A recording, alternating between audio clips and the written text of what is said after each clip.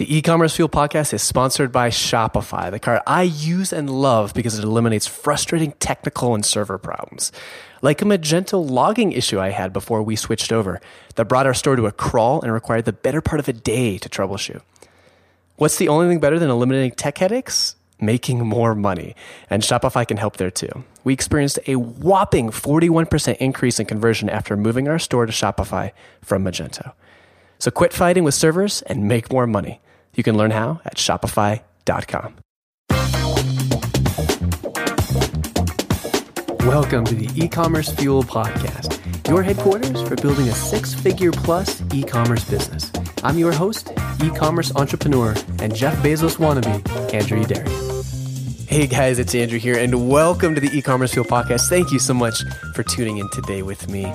On the show, I've got James Olander from theroost.com, and James is the inventor of the Roost, which is a laptop stand that gets your laptop off of your desk up to head level, so it makes it much easier to use. You're not always hunched over it looking down.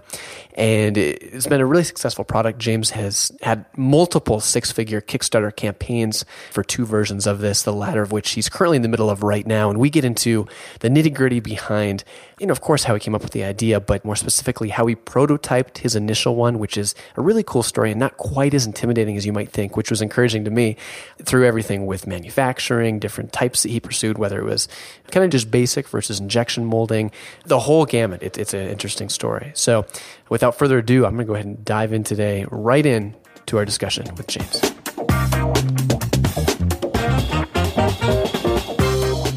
James, so after fighting the Skype demons, I think we've finally prevailed here. Excited to dive into the into the story of the Roost. Excellent. So thanks so much for coming on, first of all. And certainly. I want to ask, so some people I'm sure are familiar with it, but for those who aren't, what's the Roost and why did you end up building it? Yeah, the Roost is part of a solution that reinvents how you sit at a laptop. The idea is that you get your screen way up off the desk and that your screen's now at eye level, so it's not sitting there where you're hunched over, putting a lot of stress on your neck and on your back. And so the Roost is this portable stand that you then use with a portable keyboard and a mouse to create this ergonomic workstation. It's actually something I made after living through having really bad laptop posture for a long time. So I was very passionate about finding a good solution for it. And this new Roost is now the second generation of that attempt at solving that laptop hunch problem. So what is it? I think most people understand or have heard of, carpal tunnel with the typing. Fewer people, myself included, didn't really know that there was posture problems with a laptop. What is it that causes so many problems? Is it just the look, kind of having your head tilted down? Is it that somehow leads into the entire posture change? What is it that's so harmful about using a laptop in just, on the desk? Yeah, no, that's a great question. So it took me like 3 years of going to a physical therapist and then basically saying the same thing to me before it finally kind of sunk in. But it's actually really simple. When you lean forward and when your head is hunched down, looking down at the desk, what that does is all of the neck, the muscles and the ligaments that surround your vertebrae, they actually constrict all the nerves that come out of your like C4 and C5 vertebrae in your neck. And it's just like a garden hose. So as you start to constrict those nerve paths, all the signals that go through them start getting kind of haywire. And those are the nerves that go down to your arms and down to your hands. And so completely the pressure and bad posture you carry in your neck, translates then into all the pains and aches you feel further down your body. So if you can fix your posture, then you can fix a vast majority of the problem for that type of thing. So the version we're going to be talking about real shortly, and the one you've got the Kickstarter for now, is the second iteration of the Roost. But of course, you started with V1.0. Yeah. So how did you, that first version, how did you build that and prototype it? Is it in terms of, were you 3D printing stuff? Were you cutting it with a welder? I've never done something like this. So I'd love to hear the process behind, how did you build it and prototype it? Yeah, totally. I happened to live in an area where I could rent time at basically a machine shop. They call this tech shop. It's in the Bay Area. But basically the equipment they had there was what I had to work with. And I found a laser cutter to be super useful because I could basically with a Corel Draw or Photoshop, you can cut out, you can make line patterns on a computer and then you literally hit print, and this laser cutter goes and cuts it out of a flat sheet of plastic or wood or whatever it is you want to make it out of.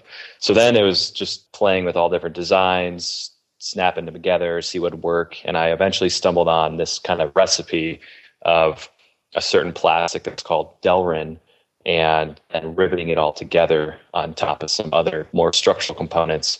And that crazy combination of things I was able to put together into a fairly consumer-friendly version. And so the production was actually made on the same laser cutter as I was doing my prototyping on, which is actually a pretty unique situation when you're not investing in like new production equipment. You can just use your prototyping equipment. So you weren't using some kind of super high-end CAD software to create the prototypes. You were really just firing up more or less a paint program or a Photoshop program, measuring drawing lines, figuring out how many pixels or inches were apart from them, and printing that off and using a laser cutter to print that off? Yes. Eventually, though, I got into having the entire product created and constrained and dimensioned within a CAD program, because CAD's actually a lot easier to manipulate than it is like a drawing program, like a Corel or a Photoshop.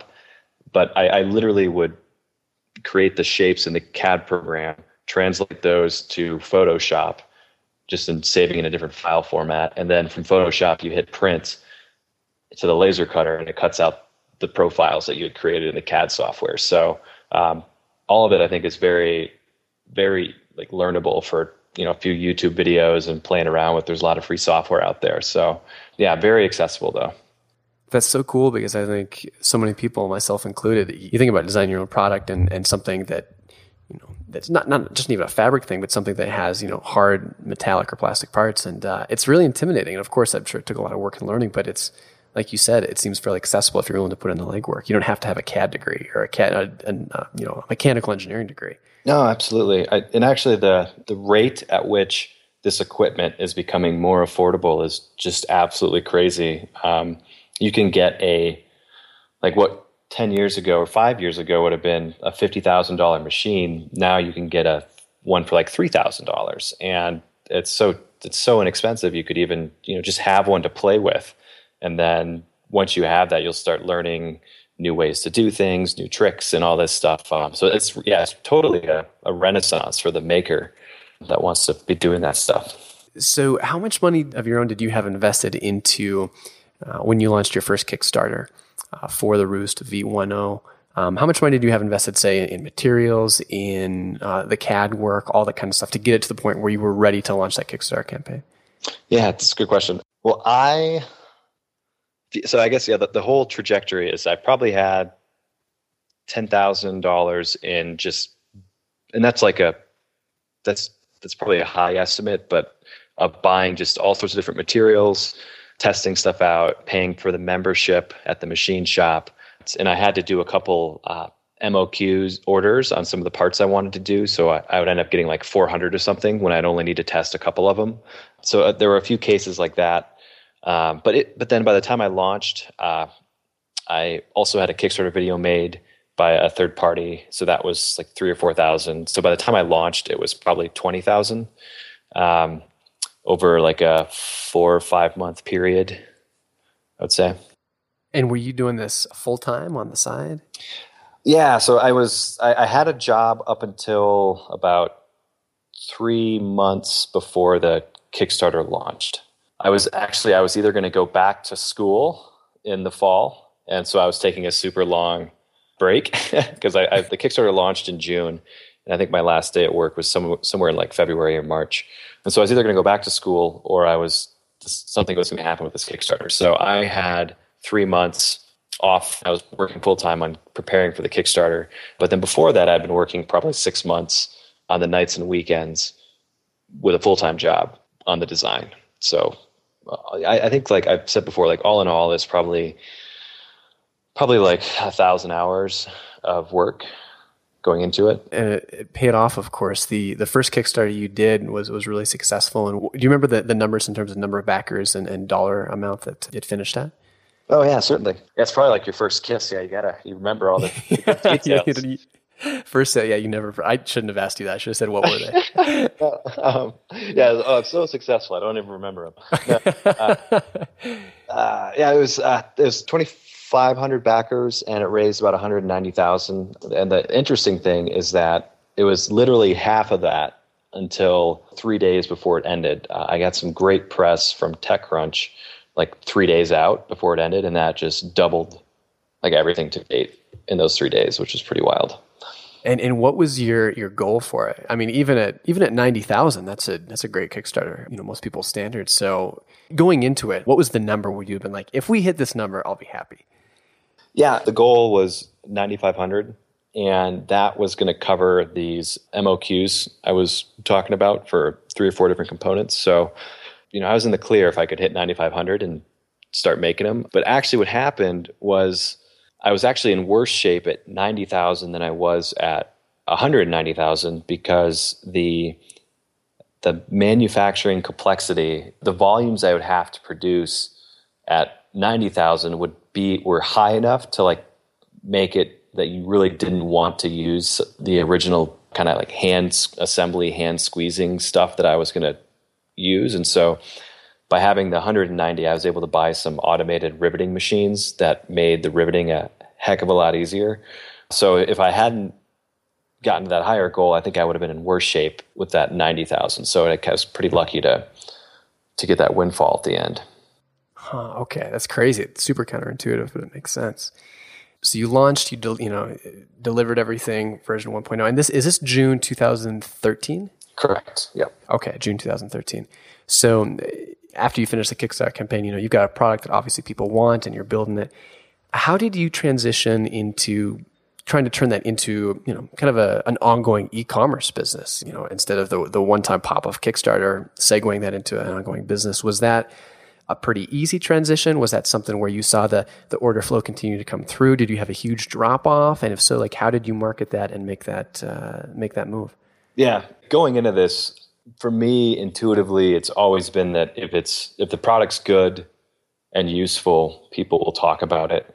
The key factor or key point there being like it's good. There's so many Kickstarters that deliver really kind of subpar items, and I did everything in my power to deliver the first products and generation as to the best quality I possibly could. That then led to a continued, like once the product was being used and viewed, the momentum there just from word of mouth. After the Kickstarter, I've got 3,000 or 4,000 of them out there. Then their friends see them, and someone else sees them. So there's kind of this critical mass of word of mouth that I was able to hit. And the only way that would work is if it was good. So that was where I didn't really plan it out, but I knew that if the product was good, people would talk about it. So, and I had some rough numbers that if I were to sell like a couple hundred a month, I could break even and keep the lights on in the business. And so I was able to figure out within a couple months after selling full time that based on just word of mouth sales alone, I was going to be able to do this monthly sales to keep me going.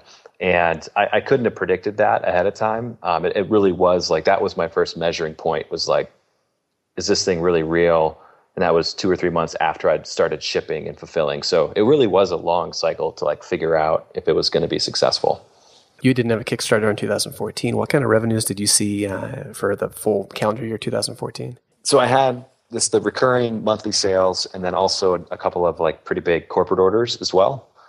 And that I think it was like 250, maybe like, I think it was 350,000 for 2014 in revenue. But the whole time though, it really was kind of an employee of one with a lot of subcontractors. So, and actually, kind of like going into Roost 2.0, my margins really were not high enough on the first product to have room to invest in growth. And that was, so even though the revenues were there still wasn't enough margin to invest in advertising and other channels to get the product to grow. So that's kind of how the 2.0 came about. Got it. And last question, and then I do want to dive into 2.0 and hear about it more. What about patents? You hear from different people. Of course, everyone thinks you invent something. The next thing you do is you get a patent on it. But I've heard, kind of heard differing views and from some fairly accomplished inventors and entrepreneurs that say, as a small company, especially a small entrepreneur, you can go get the patent, but how much value does it actually give you? Because really a patent is just a license to sue people at some level. And if you're going up against a big company, I mean, you can take them on, but so what's your view on that? Did you see, obviously you created something proprietary, it has a lot of value. Did you take the time and effort to patent it, or did you kind of take that latter approach I described? No, I did patent it, but I sort of subscribe now to the latter approach, which, yeah, I mean, you're exactly right. Say you do get a patent, which you aren't going to find out for 2 or 3 years, and the cost really never stopped coming to maintain this patent. So, you better be in business, you better be bringing in money, or you better have like a trust fund somewhere to continue to pay for the ongoing costs of getting the patent and maintaining it and things like that.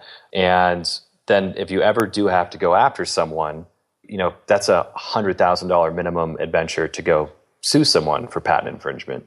That's probably way under what it actually would cost. So unless you are in the 7-8 figures in revenue, you're going to have a hell of a hard time enforcing anything unless you can find lawyers to like work for free to enforce it. But yeah, it's kind of an insurance piece. And if you plan on defending it, or you do it as part of a plan to sell the company down the road. So now you have 2 or 3 patents, you've got a little product line, and that, someone to a bigger fish, it's easier just to buy you and your IP than it is to try to work around it. That could be another avenue too. But I think I'm probably going to patent the new one as well. I've got that process started, but I'm going to look very hard at what the strategy really is going forward. So let's move into Roost 2.0. Of course, that's the new and improved Roost, the one you've got the Kickstarter campaign running actually right now on that for a really cool product. I ended up backing it. I'm really excited to get mine in September, October when they ship.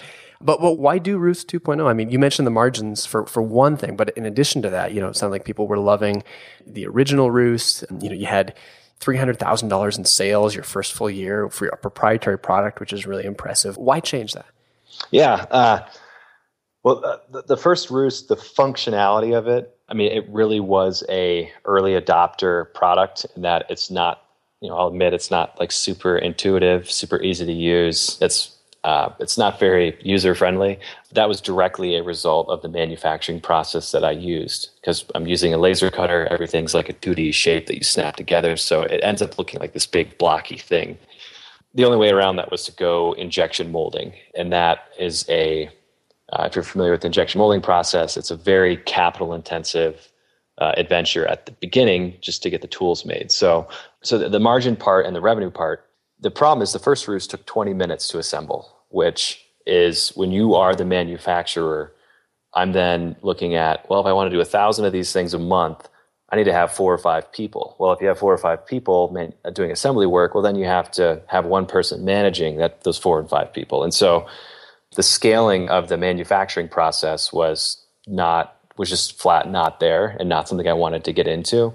And that was probably even a bigger deterrent than the margin. So the going to injection molding, it's you pay a lot at the beginning, but then the product is much quicker to manufacture. And if you do it right, the unit cost can also be lower too. So it just made sense to go that route and evolve the product.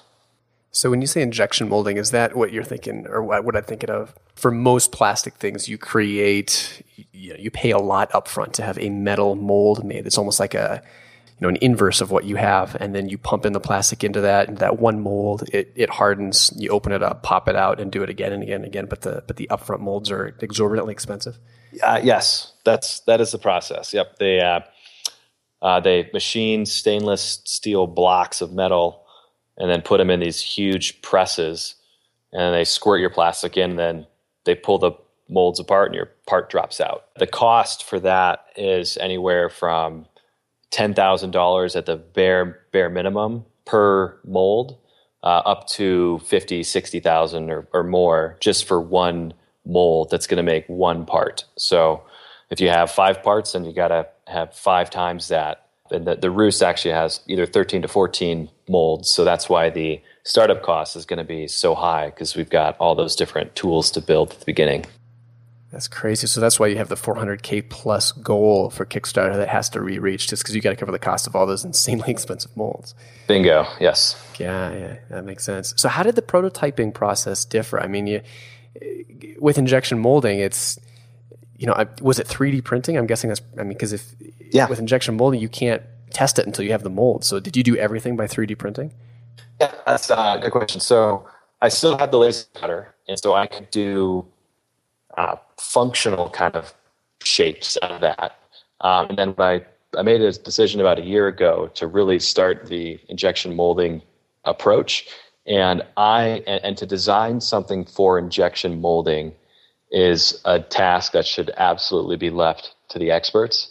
So I ended up partnering or bringing on as a contractor a designer who specializes in making things for injection molding. So I would take my laser cut versions of the Roost, and we would then translate those parts, simplify them into a injection moldable part. And if anyone's considering going down the injection molding route, I absolutely implore them to work with someone that's done injection molding before, or otherwise you're just gonna have a hell of a time once you start talking to manufacturers. They look at your part and they're like, this thing is never going to work. And then you're going to waste a lot of time unless you work with someone that knows what they're doing. So were you laser cutting, before you were using, not plastics for V1, for the first original Roost, you were using metal, I believe.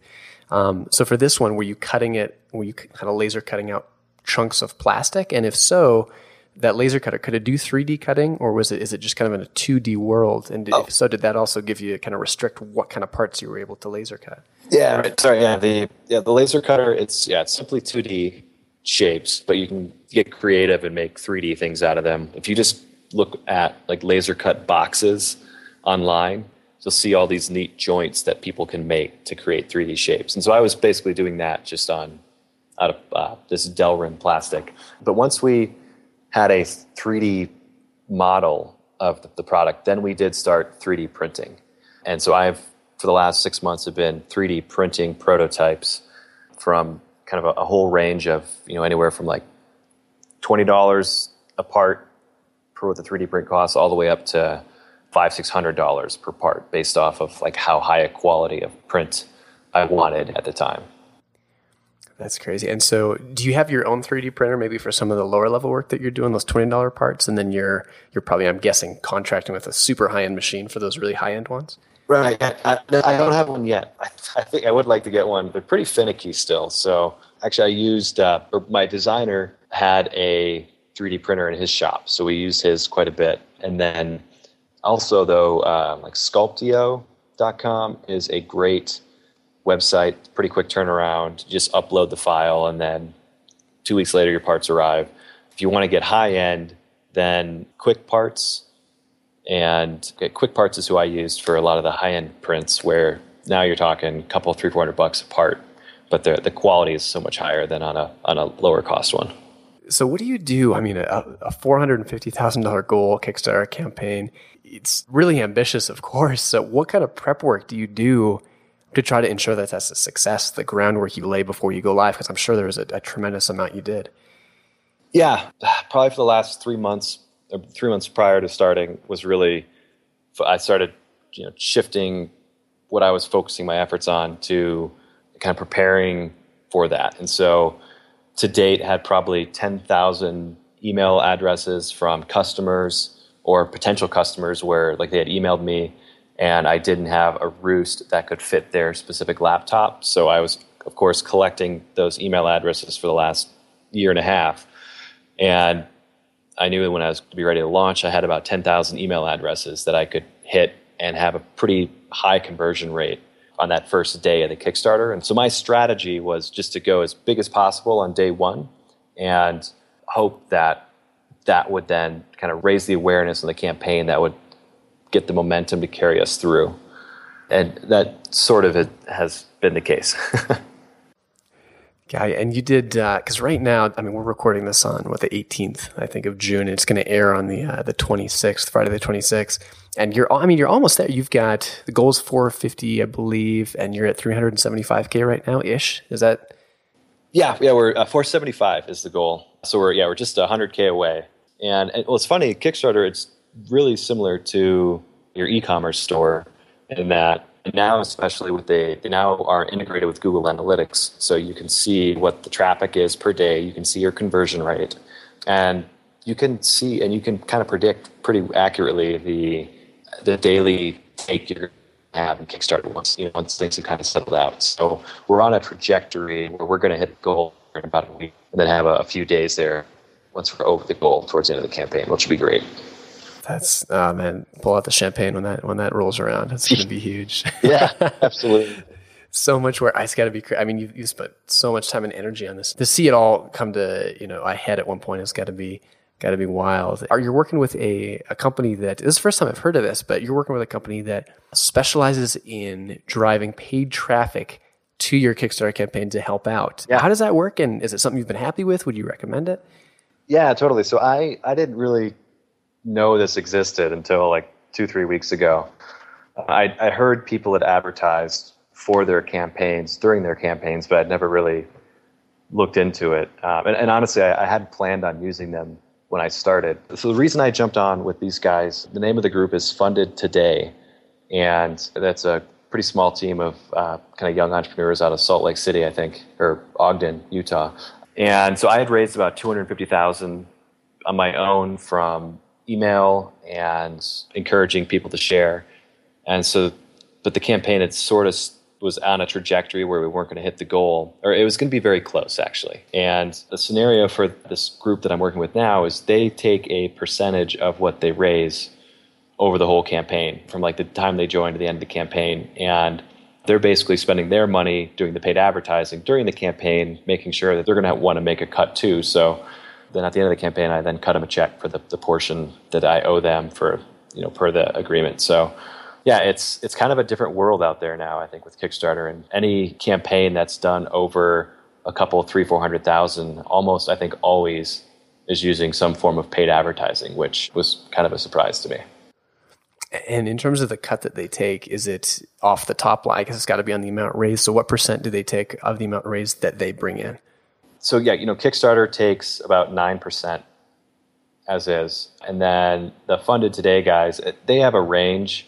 And I negotiated a amount with them, but it's going to be between, like, say, 25 and 35%, 40%. Wow. So between the paid and the Kickstarter segment, you could potentially only be taking 50 cents in on the dollar for what you raise. Yeah. They came on halfway through the campaign for me. So everything I made before them coming on I get all of that. But yeah, that's certainly a very big cut. But, to their credit, a good percentage of that take is going to the paid advertisements.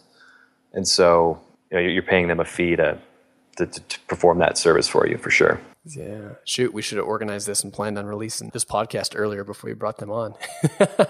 Yeah, right. So you don't have to pay those guys for these. So, yeah.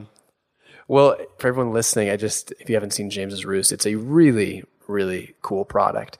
Again, like I said, I've backed it on day one. He's done an incredible job with the engineering, with the design. And it's something James, I was telling you beforehand, it's something I'm actually going to use on a daily basis. My laptop right now is on my desk way down. I always got to hunch over and look at it with my two big screens. It's kind of the odd man out, and traveling a lot of times I notice it's a pain. So I'd really encourage you to check it out. You can go to the rooststand.com, which is James's website. That is his e-commerce site, but it should redirect or have a big call to action to redirect over to the Kickstarter where you can find out, or you can just search on Kickstarter for the Roost. Are those the best ways to find it, James? Yeah, that. And then also, if you just type in roo.st, we've got a fun little short domain that goes right to there. So it's just roo.st, and that'll take you right there. Perfect. And I mean, this isn't like a crazy, insanely priced thing. For the product it is, it's really reasonable. It's what, like $59 for a Roost right now? Oh, $49. $49. Yeah. Wow. Best price ever going to be on there. So yeah, we didn't plan that just happened. But yeah, it's really reasonable. So I'm kind of not to be overly promotional, but it's a really cool product, so checking it out. James, before we wrap up, I got one last question for you. Yeah. What's been the hardest part of this entire process? I mean, it's easy for people like me who get the product in October. We look at it, we say, oh, this is amazing, we use it. But I think I think it's really difficult unless you're the founder, the designer, to really appreciate how much work goes into something like this, bringing it to mass market. So what's been the hardest part of the entire process for you? Gosh, I just had this conversation last night with someone. I think the answer is you can only work on so many things at a time and give them like your full attention. And a couple of those things are things that are going to be the difference between kind of you staying in the game or having to go back and get a day job. And having the energy and the focus and the kind of the awareness of knowing which problems those important ones are and making sure that you are very attentive to keeping that in check. I think that's kind of the hardest part, because if that goes awry, then everything else kind of the wheels fall off. So yeah, it's knowing what's important and keeping focus on that, kind of regardless of whatever else it might be that you want to work on, but just keeping the goal in mind. Yeah. And what was that for the Roost in particular? Was it the marketing side? Was it the design aspect of it? What one part of the Roost process did you see as like being the most valuable thing you could spend your time focusing on to make sure it was a success? It changes, but like right now you're seeing one of them play out, and that is to produce this new Roost, I need to get this money raised. And if I didn't do a Kickstarter, it would have had to been a bank loan or something like that. So knowing that in order to keep this whole thing going, I had to hit this goal was a focusing mechanism to drive my attention and all my efforts towards that. And then once the Kickstarter campaign's over, then it's pretty simple. Like it's make the product and get the product out and ship. And so just knowing what it is at each time is the most important thing. And going forward, that seems like to me that when I'm not doing that, that's when things start going a little sideways. Again, therooststand.com, ROO.st, or head over to Kickstarter and search for The Roost. Yeah. James, excited to see you hit that 475 mark. Can't wait to get it in the mail in October. And awesome. Thanks so much for coming on and sharing. It's been fun. No, thanks, Andrew. Loved it. Thank you. That's going to do it for this week. But if you're interested in launching your own e-commerce store, download my free 55-page ebook on niche selection and getting started. And if you're a bit more experienced, look into the e-commerce Fuel private forum. It's a vetted community for store owners with at least 4,000 in monthly sales or industry professionals with at least a year or more experience in the e-commerce space. You can learn more about both the ebook and the forum at ecommercefuel.com. Thanks so much for listening, and I'm looking forward to seeing you again next Friday.